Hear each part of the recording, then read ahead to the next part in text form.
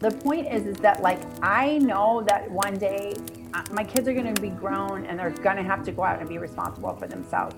And as an adult who's had to go through all that and fail and start my own business, and it's been really hard, and times when you don't know what's going to happen. I mean, life is hard. And if we are just like coddling our kids and then throwing them out there, that is not serving them, you know? So it's much better that they grow that muscle of like having to take responsibility for themselves now, because it's the most loving thing that you can do for your child. That's Shannon. She's co-founder and executive director of Acton Academy in Montessori in El Salvador. Shannon is a speaker, facilitator, and coach, and is the host of the New Schools podcast, which helps families at an inflection point in schooling to explore and choose the best option for their children's learning journey. She's a freedom lover, explorer, and anthropologist at heart, and has lived, worked, and studied all over the world. She lives in El Salvador with her husband, David, creator of Cadejo Brewing Company, an Aspen Global Leadership Network fellow, and their 2 children who are both their inspiration. So grab a seat by the fire as we travel to El Salvador to speak with her about opportunities that exist in alternative education. So Shannon, welcome. You are from New Schools and you are in El Salvador, right? Yes, that's correct. Awesome. Can you give us a little introduction about yourself and what it is that you do? Sure. Yeah. So, well, I'm a mom, and my husband and I have 2 children who are 10 and 12, and they have been such an inspiration on our journey about schooling. I originally was a constructivist science teacher, and I taught in New York City public schools, and I loved teaching, but I didn't love the way that teaching was done. I felt like it was, just overwhelming, really focused on a lot on control and on like just delivering content. But I really hadn't like ever had my mind opened that there was really other possibilities, even though I had gone to Montessori as a child. And then one day when I was actually working in a different job, I came across John Holt, and I kind of read his philosophy, and he explained about the industrial era and how conventional schools were kind of built to feed that industrial system. And it just like blew my mind, right? But I didn't have kids at that time. So I was like, it just like changed my mind. But then it wasn't until years later that I had my own children, and you know how kids are, they're so just excited to learn and curious. And, you know, my son is the older one, so he just loved to build things and make marble runs and build cars. And like, he just was so on fire with learning for life. But then, you know, the only school choices where we are, and I think where most people are in the world, was like a very conventional system. And right away in first grade, he just started to feel really constrained, and he had to sit in a desk and listen to a teacher talk for 6 hours and have homework. And he was like 6 years old. And I just said like, no, I can't do it. Like, I just can't. And I don't want him to hate learning. I don't want him to feel like he's wasting his time. And so my husband and I made the decision to take him out of school. My husband supported me. He thought I was crazy. And he's like, okay, babe, you know. And so I did it, and I homeschooled for a very brief time, but that also wasn't really, that wasn't great. I wanted more, you know, friends and more people around and everything. I felt kind of lonely and isolated. And then I found Acton Academy. And when I heard about it in a conversation, like within 20 minutes, I was just like, that's exactly what I want. And so we founded our own Acton Academy in El Salvador in 2016. And we haven't looked back ever since. And now we're about to celebrate 5 years of having our school. We've had ups and downs. Pandemic was really hard, but we really have never looked back. And we just absolutely love it. Wow. That's so great. What a great intro. I'm curious, that position, what was it with this as a science teacher?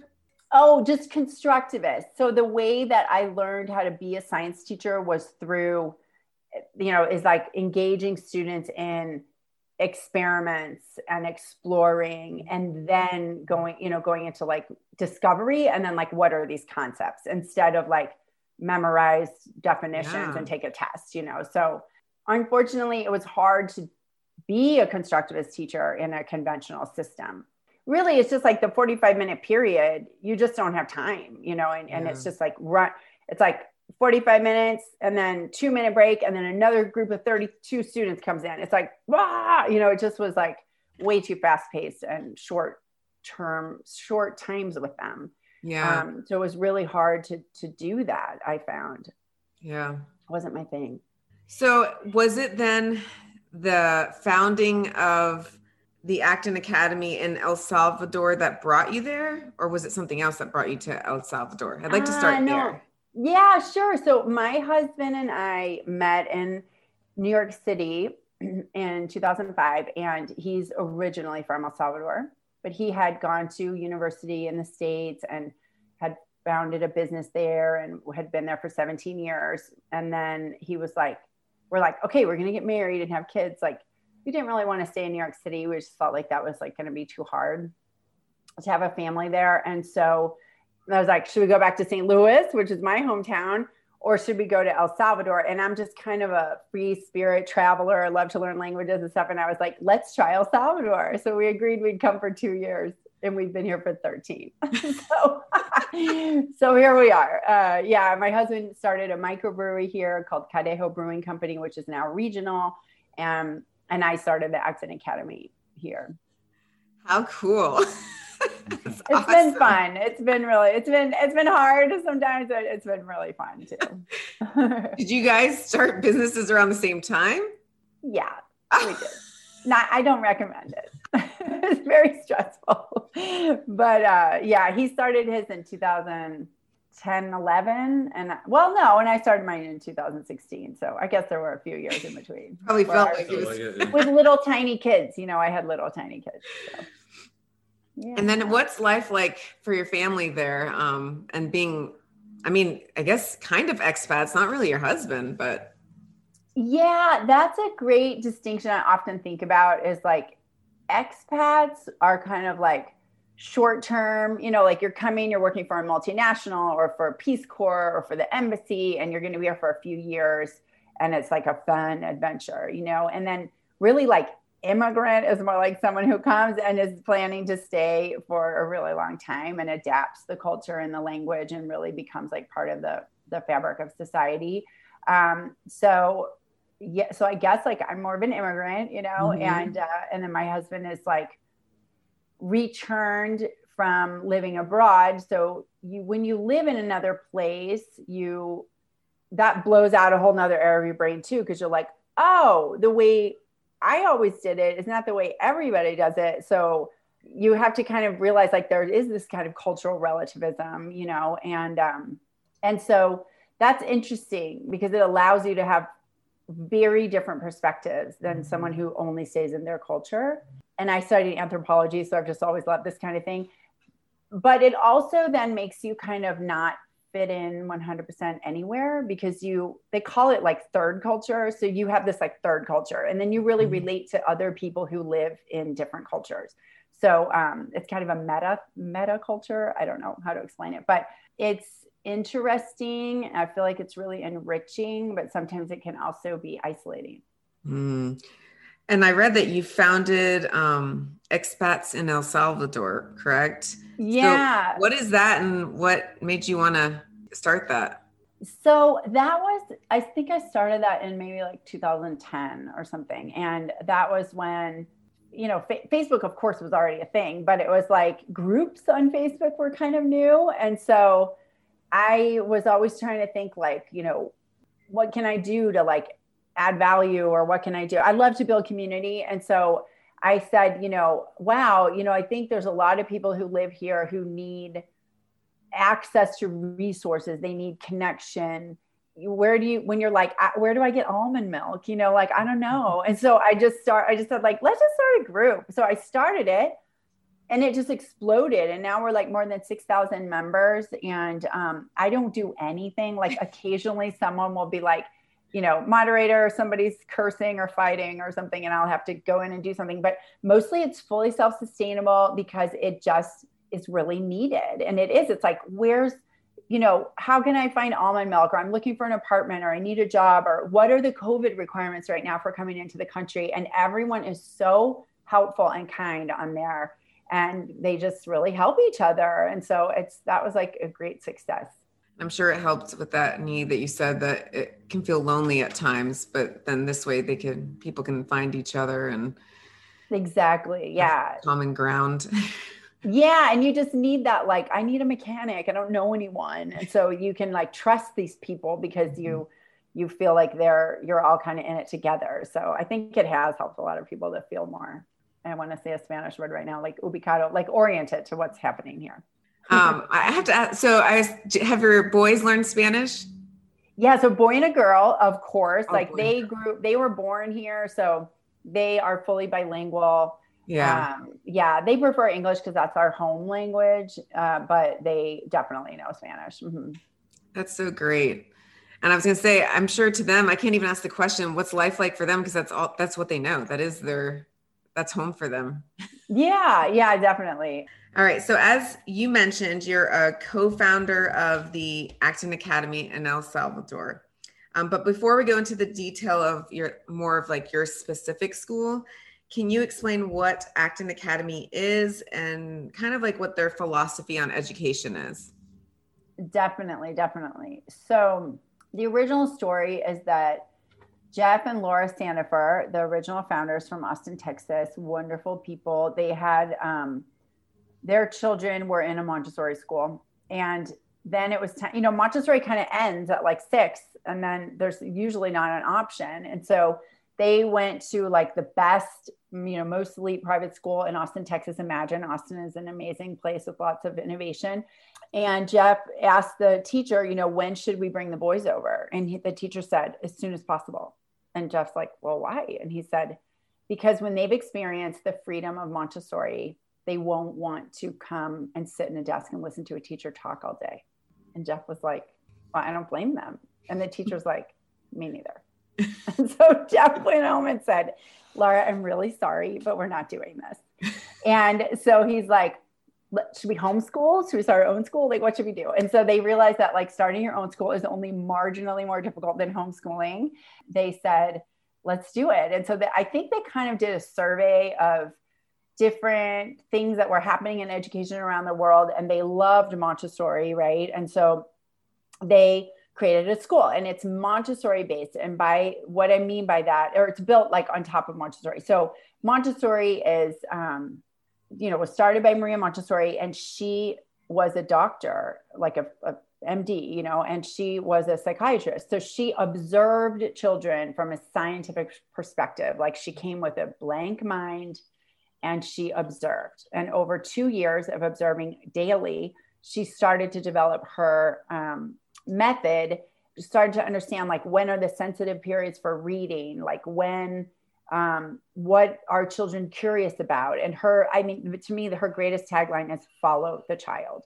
Mm-hmm. So Acton is all about following the child. And so the guide is not a teacher. We don't do any direct instruction. The guide is on the side, observing the child's needs and interests, and then creating like attractive, beautiful, orderly, prepared environments and experiences. So that the child is like, wow, this is amazing. I want to explore this more. Right. And then it's at their own pace. So everything is self-paced and learner driven. For example, we don't do any math instruction.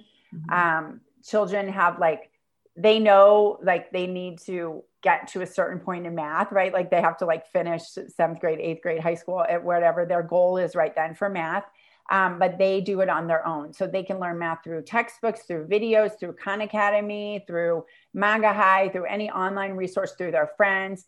And then we just make sure that they've mastered it in Khan Academy. So that's the way that we decided to measure it. We've had students that took, 2 years to finish 3rd grade math, but then finished 6th and 7th grade math in 1 year. So it really is at the pace of the child. And in that way, mastery is fixed and time is flexible. which I think makes a lot more sense, because in the conventional school, I'm kind of going off topic here, but in the conventional school, time is fixed. And if whatever you've done by June is like sort of what you've done. And if you haven't done enough, you go back and have to do the whole year again. And if you've done 75%, then they pass you on to the next year. But then you have a 25% gap in your knowledge. So we prefer to let children take the time that they need to learn it, but they master it 100% before they move on to the next grade level or the next chunk, So self-paced is one thing. Then we do a lot of hands-on projects. So one of the things we always say is learn to be, learn to do, and learn to learn. We really don't focus on memorizing content at all, because now that all the totality of human knowledge is available on your phone, you don't really need to memorize when was the War of 1812. You need to know how to evaluate information if it's correct or not. You need to know where to find it. You need to know how to read and write really well and do math, but you don't need to memorize facts. So we don't focus at all on content. We focus a lot on character development, which is not you must be honest. No, it's we create a culture over time that is covenant bound. So students create contracts in the beginning of the year. It takes them 6 weeks to develop the contract of how they want their studio to be for the year. And then they sign it and they live according to that contract. And they have the ways of enforcing the contract. So if it says no name calling, and they all agree they don't want name calling, and someone's name calling, they have a way to hold their peers accountable.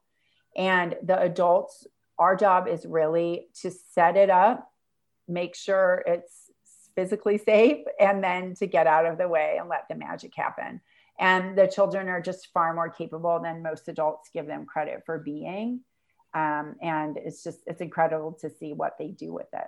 That was the basis of the school that Peter Gray's son went to, right? Right, the Democratic school. So, Sudbury. Yeah. Sudbury, yeah. Mm-hmm. I just interviewed Peter the other day. Yeah, Sudbury. So we're a little different from Sudbury.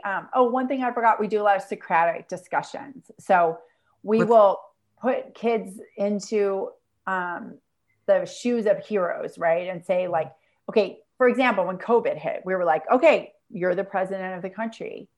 What are you going to do? Are you going to shut everything down to protect public health? Or are you going to keep things open to protect the economy? What should you do? Go, and then they would have discussions and debates about it, because that's a true problem that humans were really in, and they really had to make these decisions, and there is no right decision. And there's not one that doesn't have a trade-off.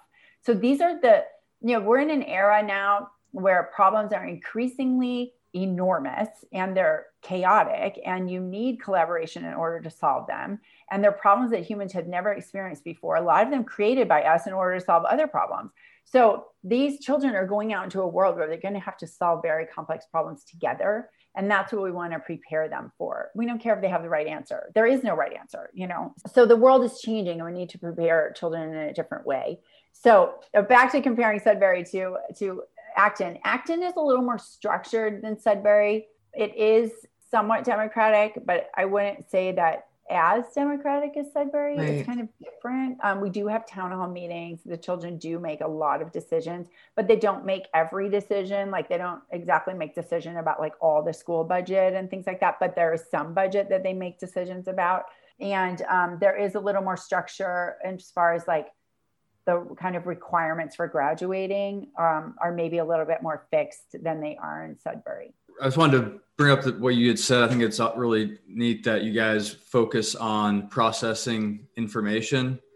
And you said our phones have every bit of human knowledge, in this little computer in our pocket. And I think a big problem today is that people spew information and come off as experts because they found it on their cell phone. And you have to ask them okay, you sound like you know what you're talking about. Where'd you get that information from? Because it's nonsense. So, and I think that's missing in most school systems is the fact that they put together an argument, an intelligent argument, and then know how to argue that with the other side. And you have to know the other side as well, right? To make an intelligent argument, you have to know both sides, because one way or the other is not usually the truth. It's right? Somewhere in the middle. And to be able to hold an argument like that is something that has to be learned, because we can see where the system has brought us has not worked when it comes to that. And we actually interviewed William. His name's William. He's known as the nomadic professor, but he's a history professor. And what he did was, the guy has traveled more than anyone I've ever talked to. He traveled around the world with his family and recorded history lessons in the actual places that they took place. Wow. And it's available to college students. And when I asked him, I said, he had said one of the biggest problems with students is exactly what you said, is that they can't process information and they just spew information. And I said, well, how do you fix that then? Like, what's your solution to that as a homeschooling parent? And he said, we teach them how to put together an argument. You have to basically study both sides and then use that information to come up with your side, but something that actually makes sense. And where did you get that information from? Is it credible? It can't just be you Googled it and the first thing that popped up is where you get your information, which is an issue with a lot of, things. And so I think it's really cool that it's something you guys focus on at your school. For sure. Thank you. That history resource sounds amazing. If you want to interview somebody about history, he was one of my favorite interviews. He's so interesting. He's one of the most, he's a Dos Equis guy. He's one of the most interesting men alive. Like, really, wow. He's super cool. You should reach out to him. Yeah. Wow. Yeah, I would love to. Yeah. All right. So I'm trying to think of it's student led, but with some structure. So are the students do they create their own rhythm of the day, or do the guides create the rhythm and then they just kind of fall into that, doing what they want to in that subject area, or how does that look? Every Acton is a little bit different in how they end up manifesting the actual schedule. But for us, what we do is on Mondays, students have a goal setting time, and they might work with their running partner or group and say okay, I know, I want to achieve, I'm working on achieving this year. And so I've broken that down over, if I want to do that let's say I want to do 100% of math in a year, and I have 36 weeks of school. So that works out to be about 3% a week. So I need to be doing a little bit less than 1% a day in math. Okay. So I'm going to work on math this week, 3 days, and do 1% on Monday, 1% on Wednesday, 1% on Friday. I write it down on my goal sheet. What do you guys think? Yeah, that looks great. I'm going to do this. And, I'm going to finish my spelling. And then I'm going to continue reading X amount of pages in my deep book that, they read these wonderful deep books that they determine if they're deep books or not based on criteria. And then I'm going to, that's what I want to do for the week. And their running partner's okay, that looks great. Sign it off. Awesome. Then we have work periods every day called core skills time. And then, so during that time is when ideally the studio is, fairly silent and everyone is allowing everyone to work. This doesn't happen all the time. There's distraction, there's fighting, there's playing, there's all the normal things happen. And they manage that. They will work to finish their goals by Friday. And then, so there's that work period every day that could be an hour to 2 hours a day, usually of core skills time. And then oftentimes that's in the morning. That seems like when students kind of want to do that type of work, when they feel really fresh and clear and able to sit and focus in that manner. On Friday, they do a check-in, how did I do? What was my actual compared to my goal, right? And so then if they achieve to a certain level, we have 3 different freedom levels. So one is nesting, one is flying, and one is soaring. So if you're in nesting, that means that you didn't achieve your goals. You maybe were distracted, or, you didn't really focus to do your best. You didn't take a ton of responsibility for what you wanted to do. And so you don't get a ton of freedom the next week. And so your freedom level goes down. Maybe now you have to study at a desk alone, and maybe you have to, maybe you can't, I don't know. The children make these up. Then flying means you did it. You achieved your goals and you're good. And so you have a certain level of freedom there. And then soaring means you went above and beyond what your goals were. and you have like a lot of freedom. You know, you can go eat whenever you want. You can like, you know, you can play on the thing. Like, it doesn't matter who you work with. Like, you just have total freedom because you're taking total responsibility. So we have work periods where they do that. And then we have another time in the day that is our quest time. And so at any given time during the year, we're working on a quest, and a quest is like 5 to 6 weeks long. And it's a deep dive into a topic. Like right now we're doing marine biology. And so the guides work really concentratedly in before they launch the quest. And they create like a series of challenges that get harder and harder over time. And that culminates in a public exhibition. So they know that at the end of the session, their parents, their grandparents, friends, you know, people from the community are going to come to this public exhibition, and they are going to show them what they've learned in a really creative manner. It could be a play or a series of skits. It could be a simulation. It could be a dinner that they cook, you know, for chemistry of cooking or something like that.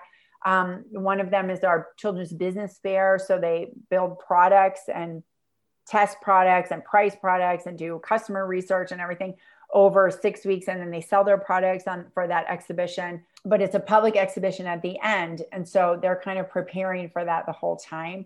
And that's usually 3 days a week in the afternoon. And then the other periods, like we'll have an art period and like, you know, phys ed or whatever you want to call it, like sports, you know, and they do like different things for sports. And so keeping that physical body healthy, that's basically it, how the structure is during the week. So there are clearly defined times for certain things. There are clearly defined goals within like a curriculum, but all that stuff is also open to negotiation. So let's say a child says, I love art. I know that I'm going to be a potter. You know, I want to be a potter. Like, I'm obsessed with pottery. I know pottery. I've been doing it forever. I don't really need to know calculus. Mom and dad, I want to finish and I don't want to do calculus. Instead of calculus, I want to do like an advanced pottery glazing techniques class or something like that. They can negotiate that with their parents. And if their parents sign off, you don't need to do calculus and trig, we say that's fine with us. Like, it's between you and your parents what you want to learn. So we have our basic curriculum, but it's open to interpretation based on the family's choice, because the child is in charge of his or her own education and is responsible for that, in community with their parents, obviously. Wow, that's really interesting. I've never heard of a setup like this. Now, I'd like to go back to the first thing. I want to make sure I get this straight. You teach consequences to your actions? We do. Actually, we like just allow consequences, and then we try not to rescue. So we're like, my daughter this Friday, both of my children were crying on Friday. And because they both had consequences for their actions, and they weren't given by me, they were given by their studio. So like, my daughter worked super hard all week and she did a lot of work, but she had a goal in her grammar book. And when she met with her guide at the end to show like, this is what I did to determine her freedom level, she hadn't done half a page of her grammar book. She was in nesting. And then she was like, it's not fair. The guide hates me, you know, all that. And I was just like, you know, the job as an acting parent is to, first of all, manage ourselves, because what do you want to do? You want to rescue them, right? They're your child, they're hurting. You're like, I want to save you. But you have to like take a deep breath and be like, she's not going to die. This is going to be good for her. Like, it's fine. And then to be Socratic. So, well, first is to acknowledge feelings like, oh, honey, I see that you feel really sad. Oh, I see that you're really angry. You know, I get it. Like, this feels unfair and I understand that. Then that helps the emotions like kind of come down, you know, and they need their time, whatever they need to do. And then it's like, what are you going to do next time? You know, like, do you really think she hates you? Like, did you just forget? Like, what, this is so great because next time, you know what's going to happen? You're not going to forget. And then it's like, fine, you know? And so, and then, you know, an hour later she's happy and playing and she's fine. But like, yeah, I think, you know, some parents will want to say, you know, that's not fair. I'm calling the guide. This is ridiculous. She did the work. It was just half a page. You know, of course, all those thoughts went through my head, but I just don't listen to them. I'm like, no, the best thing for her is that she learns that you can't turn stuff in late because the world is not going to let you turn stuff in late. So you shouldn't be turning stuff in late when you're 10 either. I mean, you can, but you're not going to get into flying. We have a lot of family members that are teachers in like a public school system. And that's the hardest part of their job, is dealing with the student could have done nothing for a week to 2 weeks straight, nothing. And then for some reason, they're mind blown when they get a failing grade. And the first person to step in is the parent to berate the teacher. How could you possibly give my student or my child this grade?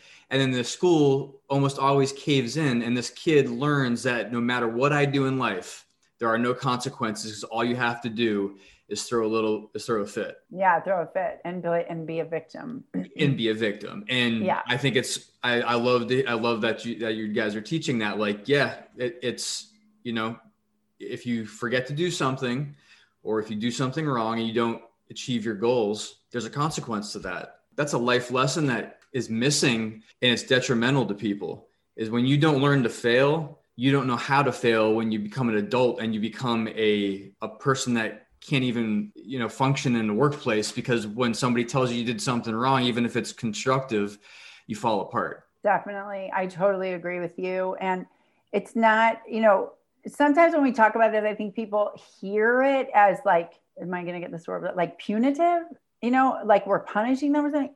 That's not it at all. The point is that like, I know that one day my kids are going to be grown and they're going to have to go out and be responsible for themselves. And as an adult who's had to go through all that and fail and start my own business, and it's been really hard, and times when you don't know what's going to happen. I mean, life is hard. And if we are just like coddling our kids and then throwing them out there, that is not serving them, So it's much better that they grow that muscle of like having to take responsibility for themselves now, because it's the most loving thing that you can do for your child, Oh yeah. Yeah. It's what I think. And I make mistakes all the time. But in general, like I have my eye on the prize of like, I want my kids to be fully self-supporting and like able to deal with life on life's terms, because it's hard out there.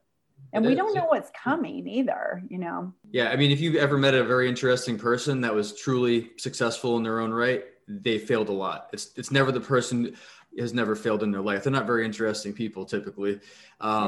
We actually had this moment with our son the other night. We took him to karate, and he had no energy. He was doing everything really like lackadaisical. And at the end of the class, he was awarded a stripe on his belt. And I was like, inside, I was like, don't do it. Do not put that stripe on that kid's belt right now. Because the whole time we're like, what is he doing? Is he serious right now? Like, what? And we're not like helicopter parents at all. Yeah. Like, but it's also a sign of respect for the teacher, that he can see that you're putting no effort into this. This is what he does for a living. Like, show him some respect and do what you're supposed to do. And when he was done, maybe not everybody would agree with this, but I said, hey, you didn't earn that, right? He said, what do you mean? I said, you did not earn that. I said, you were being very lazy.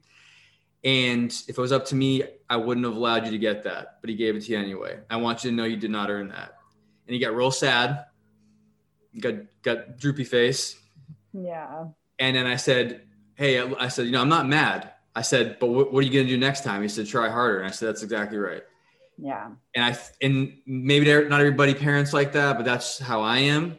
That I want to make sure that you realize things just aren't given to you. Even when you're 6, like you have to earn stuff. And that's where you learn that is it takes work. And, when you see somebody who's really good at something, you can't just be all bummed out because you're not as good. Guess what? They probably are at home when you're sitting watching TV or doing whatever, they're practicing and they're working towards something. And if you want to be that good at whatever it is, pottery, running, karate, writing, then when you have downtime, you should be practicing that. And there's nobody at fault except for yourself if you're not, really. And that's how I feel about life, because life is hard. No one. Yeah. And once you get to be an adult, nobody cares. Nobody cares about the things in your life that are tough. Everybody has right.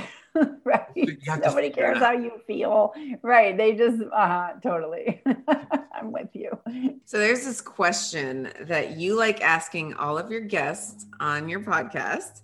And so we wanted to turn the tables around and ask you that question, which is, I know you know what it is, but what is your favorite thing about working with young learners? Okay. Yeah. My favorite thing about young learners is they have, which is kind of a departure from what we were just talking about, but I feel like they just want to have a great time. Like they just want to have fun. They want to be joyful. My kids always cite the statistic, and I'm probably getting the numbers wrong, that kids laugh like 1,000 times a day and adults laugh like 2 times a day or something. And yes, life is a struggle and we have to work hard and all those, the kind of reality that we're talking about.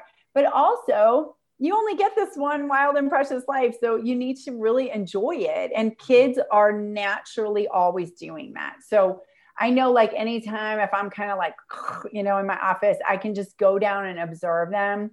And they're always trying to find a way to flip their body around or make somebody laugh or tag somebody to make it a game. And like, they know how to really like get joy out of life. And in that way, I find them extremely inspiring, because sometimes like in the daily grind, like you can lose sight of that. And so they like always bring me back to like finding the joy in life and making things fun and funny, really. That's so true. Right? Yes. They are a great reminder. And yeah, I take myself too seriously quite often. So me too. Look at the mayhem that happens because they are bringing the joy back in life. Yeah. So I don't take myself seriously at all. No, he doesn't. I can tell. He's in the mayhem with them half the time. And I'm on the outside like, what is going on? All right. So that leads us to the next question, which is to tell us about this other hat that you wear, about the New Schools platform and why it was created. Yeah. So that was so serendipitous that I was even like kind of new to Instagram and like trying to figure it out. And then all of a sudden I saw a posting. They were looking for a podcast host, and it was pandemic, and I had just, been interviewed for my first ever podcast by a woman here in El Salvador. And I enjoyed it so much, like just talking to people, like, like-minded people about what we love. And I said, like, why not? We're in pandemic and I'm in my house and missing talking to people. And so I reached out and I said, I would be interested in doing this. And here's a link to the podcast that I was interviewed on. And James, who's our producer, and he's the one who really created it, James Dees, he, said, yeah, we would love it. And so he and I just started collaborating, and you would love him. Like, he's just totally in line with the same philosophy as we are, like loving kids and super empathetic and caring about them, and also real, and also like with that kind of like growth mindset and, responsibility balance with freedom and everything that we're talking about here, loving learning and being kind of not in the conventional way. I mean, he's just, I don't know how to describe us, but we're all kind of in the same mindset. Yes. Yeah. So so we just started collaborating, and we got some great guests on, and then it just started like kind of snowballing, and we just kept getting more and more great guests like Peter Gray, and I talked to Lenore Skenazy, you know who I'm talking about? Yes. Yeah, yes. So she's so cool.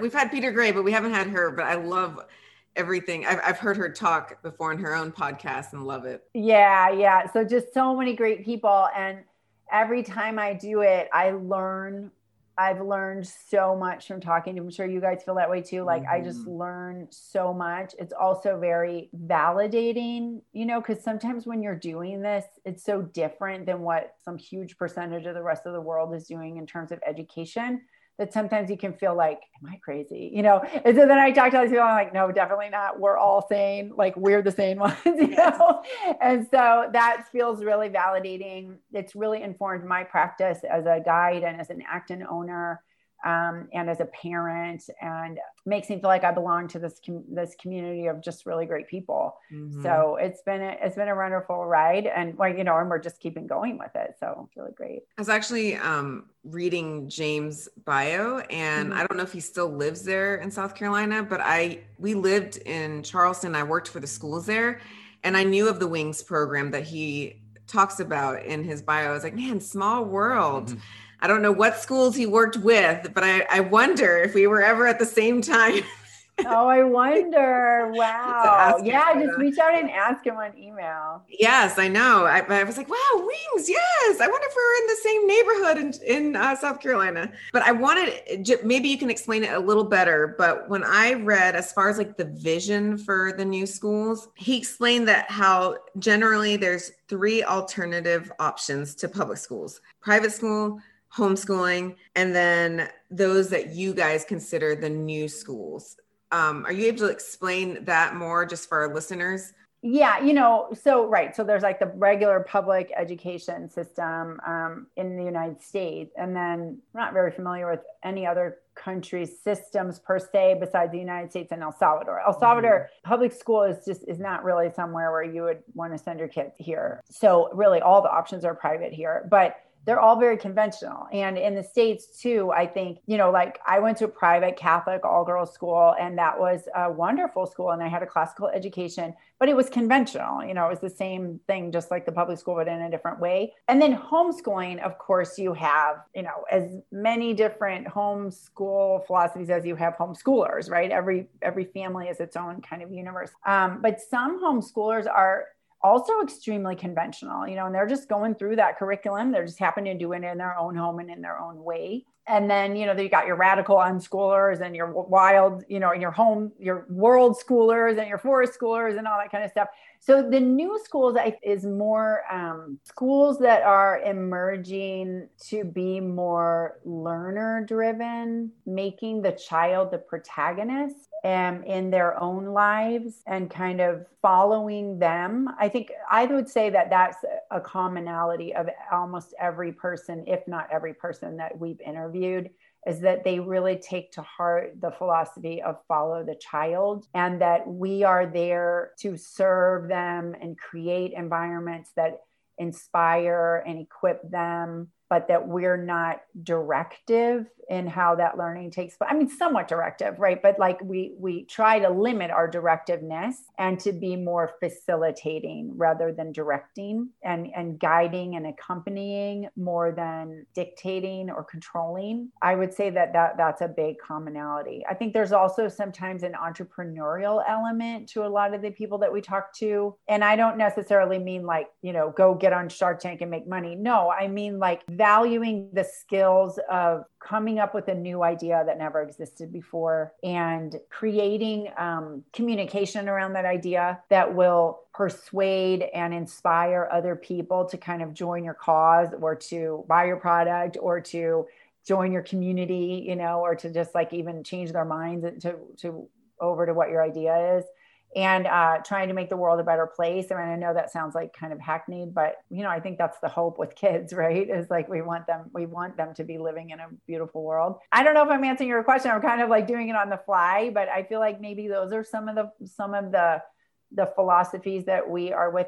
Great empathy and respect for children is part of it. No, I think it did, because what you're explaining, and then something else I had when I was reading his whole description, was that when he mentions homeschoolers as like a second option, like the homeschooling families, he says, not all families feel like that'll meet their needs because both parents still need to work, and like, so they can't give up that income. And then he included in this third option as the new schools, which is pretty much like what you have described. If it is an actual like business that comes about that has this, alternative learning option, micro schools.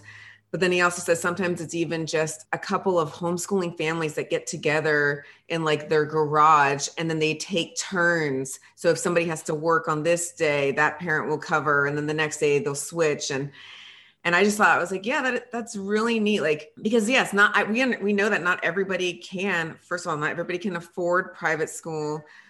Or if they can afford it, because I mean, even these alternative schools have tuition, but even if they can afford it, it's still that conventional learning that they don't agree with. And then the homeschooling is not for every family, especially if they have to still work. So yeah, I just thought it's just so neat what this whole platform is on thinking of like the new schools, like this up and coming, like third pathway of education. And we're doing this summer, early fall series coming up. And it's going to be like deep diving into home education, especially for our parents that are considering homeschooling or starting off with it. And Nathan was like, well, why don't we include this discussion today, this episode, as part of this series? And I didn't think about that. And I'm like, you know what? You're right. Just so parents are aware that there are so many other options out there. Because following along your podcast, I have learned so much on all of the different options out there. I think it is such a great resource for everybody to know, like, it's not just, A, B, and C. Like, there are other things out there, and there are a lot of other centers with all these different types of ideas. Of course, you're at the mercy of if it's in your location, like geographically, but I think it is important. Or if a parent really loves the idea, then maybe they can start something themselves in their area. So I guess my question is, I don't know if you can answer this, but like, if a parent wanted to search for an alternative option in their area, do you have a suggestion on how, like, what to look for or what to like type up in the search engine? Or they're not easy. Like, I think I only know of one in our area, like a micro school near us. Where are you? Outside of Cleveland. Okay. So I think if you Google, like, some of the hashtags that we use is like, micro school, alternative school, innovative school. Those I think are really good. We also, Acton is growing all over the place. Like, now there are 300 locations around the world. Most of them are in the United States. So I think, just like looking for an Acton Academy, there might be one near you, or starting an Acton Academy too, if they're willing, wanting to do something really, truly with a lot of commitment. But I mean, like, if they really want to do it, they should do it. But yeah, alternative school, innovative school, micro school. I think those are good terms that you could probably find. Learner driven, self-directed education. There's the Alliance for Self-Directed Education that they could look, maybe there's resources there. I know that AERO, which is AERO, that's Alternative Education Resources Organization. Okay. They have like a whole list of alternative schools, and they just keep putting more in there. So that's a good kind of like clearinghouse for like where you could find something. I think that would be a great resource also for families.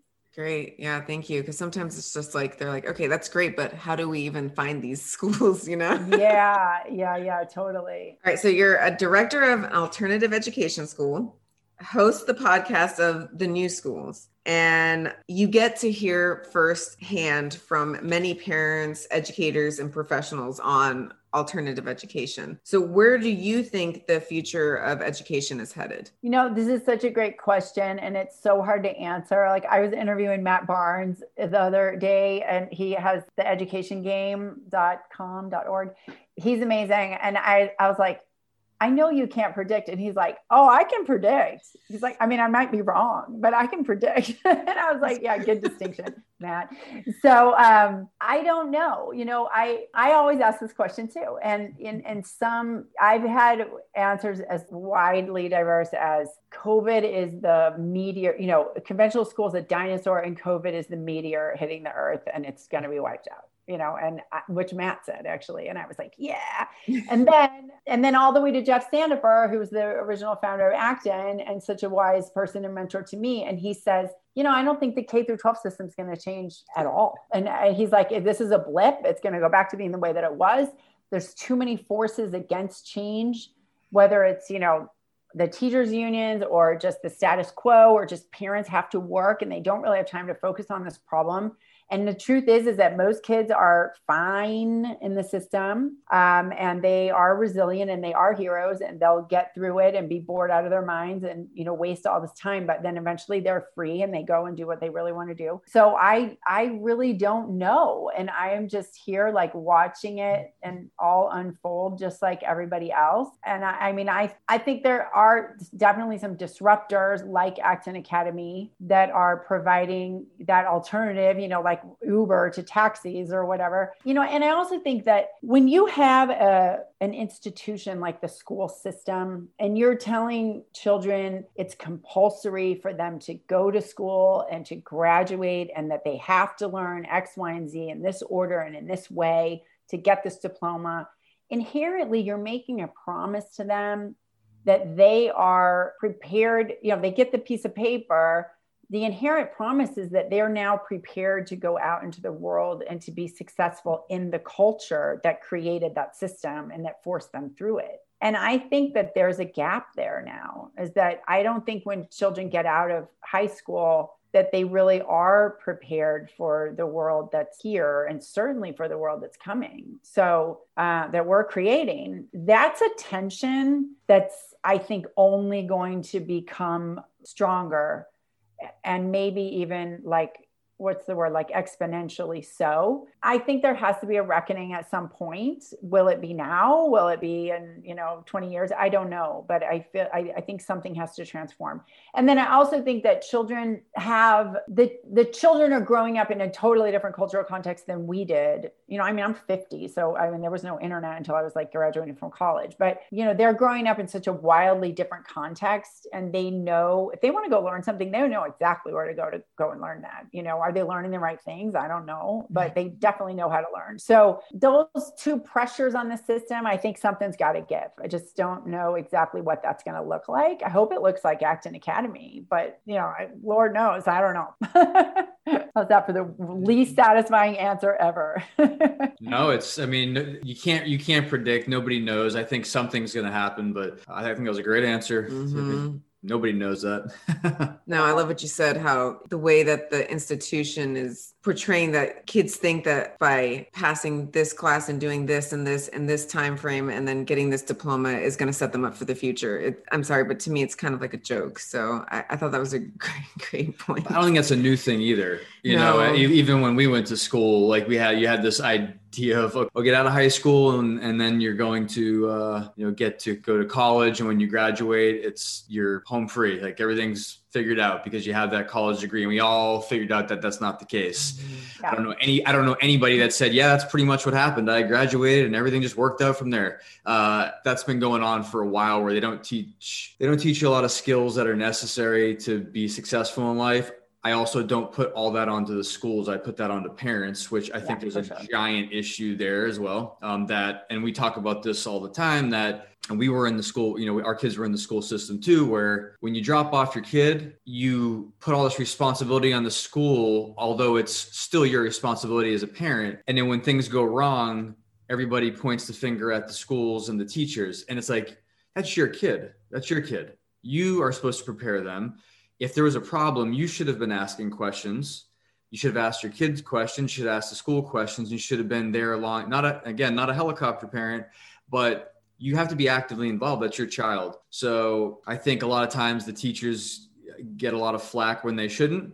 They work in a system that has nothing to do with them. It's a system that was put into place. Most of them have the best intentions. It's the system that's messed up. And I think, like you said, with COVID, I think it just brought to light problems that already existed. It didn't cause any, I don't think it caused any new problems. Just the same system that was there before COVID. It's just people became aware. And I think homeschooling is becoming more mainstream, which before it wasn't. And I think it will be somewhere in the middle. I don't think the public school system is going to completely go away. It's ingrained in the culture, and there's too many forces behind it. I think that more and more alternative education is going to pop up. And I think it's going to be utilized by people that have resources. The people who don't have resources will still be in the same system that they were in before, because it's going to cost money. So who has the money to send their kids to an alternative education, to some sort of private school, or, I think that other schools will pop up that are less structured or less traditional, but it's going to cost money.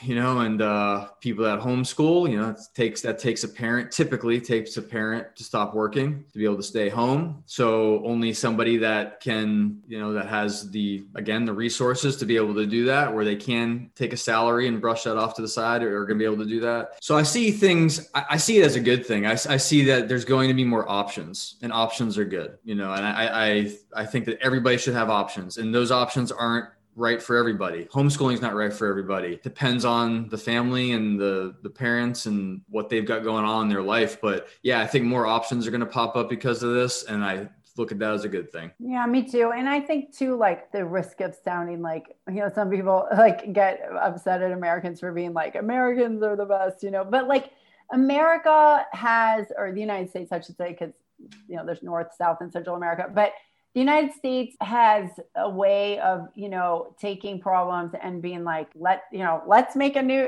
let's innovate around this. So I feel like, in places like Acton started in Texas, which is very free and open for innovation. And I have great hope that we will solve this problem. Like people love their kids more than anything. And they want them to have a great life. And I think when, as the cracks start to show more in the way that the system is, like people like Jeff Sandifer, who started Acton Academy, that's going to, this innovation, like the new schools, right? It's coming, it's here, it's going to, and then now because of the internet and the way that you can deliver information faster, you can organize things better for really cheap because of the internet enabled stuff. I love that there's a lot of online innovation and learning. That is no substitute for an in-person experience for kids. They need all the senses, they need relationships, like they need all that. But I'm saying there is a lot of like technology that enables learning even in person. So I think we should be optimistic about it. I think some amazing stuff is happening and it's going to continue to grow. Yeah. Optimistic's a good word. Mm-hmm. Yeah. When COVID started and it's been going on, obviously. So we talked about that. So you can look at this and yes, there's bad things happening, but you have to take the positives. Like how are you going to make the best of the situation? Or you can take the next year plus however long this goes on and keep talking about how much this sucks. Right.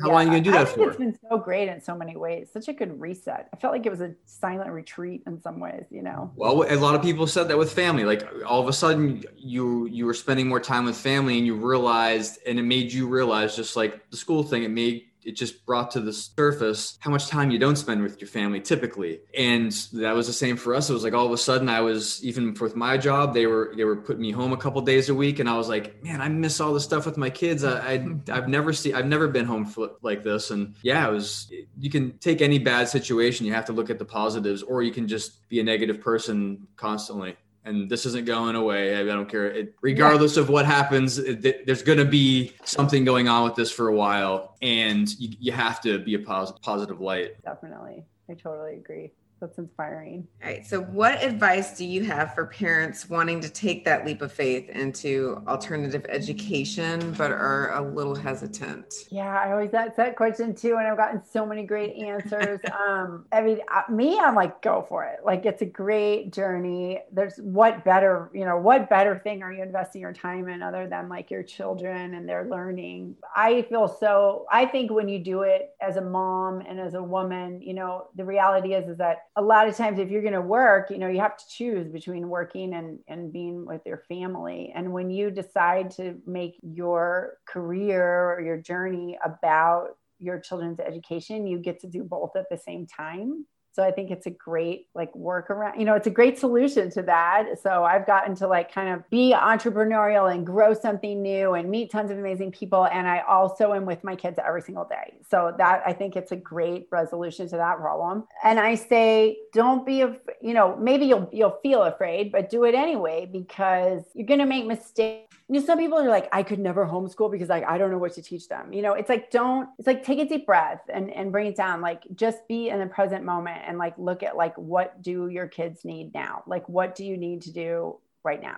Don't be so overwhelmed with this, how could I do this? It's so big and overwhelming. Just start with just eat the sandwich, one bite at a time. You can do this, just figure it out. The problems will come and then you'll solve those problems. It's this great quote that somebody told me yesterday, the obstacle is the way. So don't be afraid, just take it one step at a time and do it. And if you really feel inspired and turned on to do this, do it. And if you don't, and you feel like you're doing it out of obligation or because you should, or because, but really in your heart, you're like, I don't want to do this, then don't do it. Find another solution. Find another family who's doing it, or find an Acton Academy, or just keep looking until you find the solution that makes your heart align with it. But don't give up. If you're hearing that call to an adventure to do something different, follow it, because it's an adventure. And what else should life be? It'll be really fun. And there's lots more people coming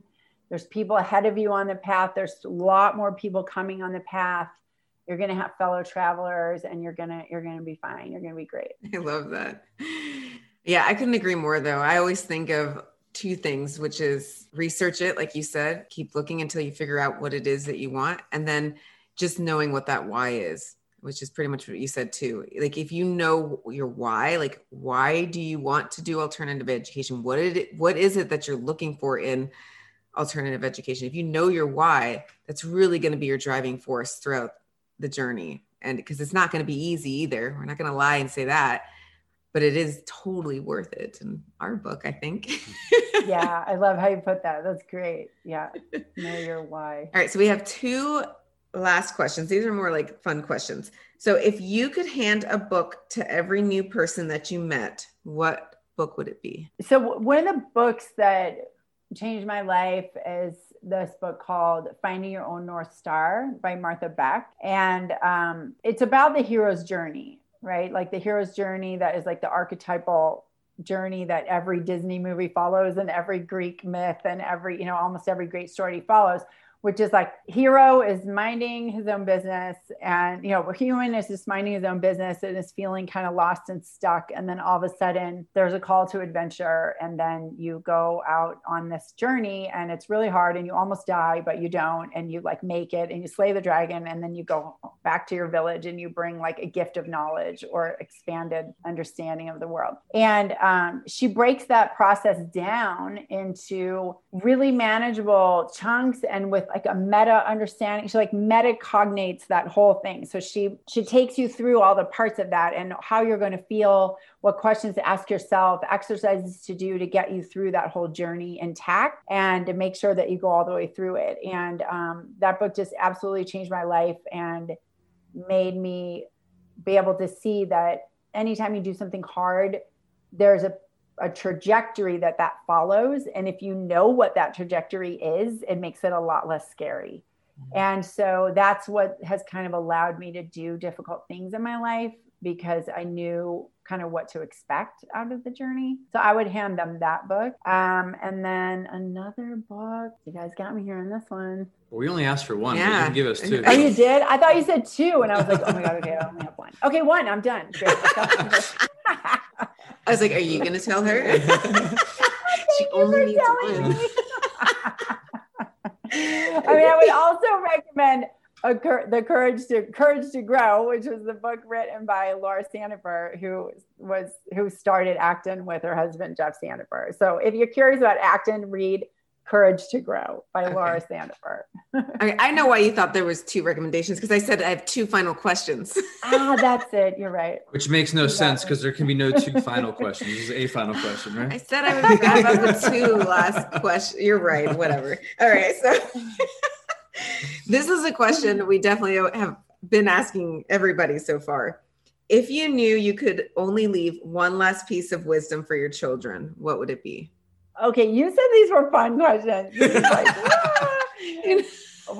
I thought they were. I think it's like trust yourself. Yeah. Like really, really trust yourself. Like seek your own counsel, develop your own criteria, decide what you think is really true and right.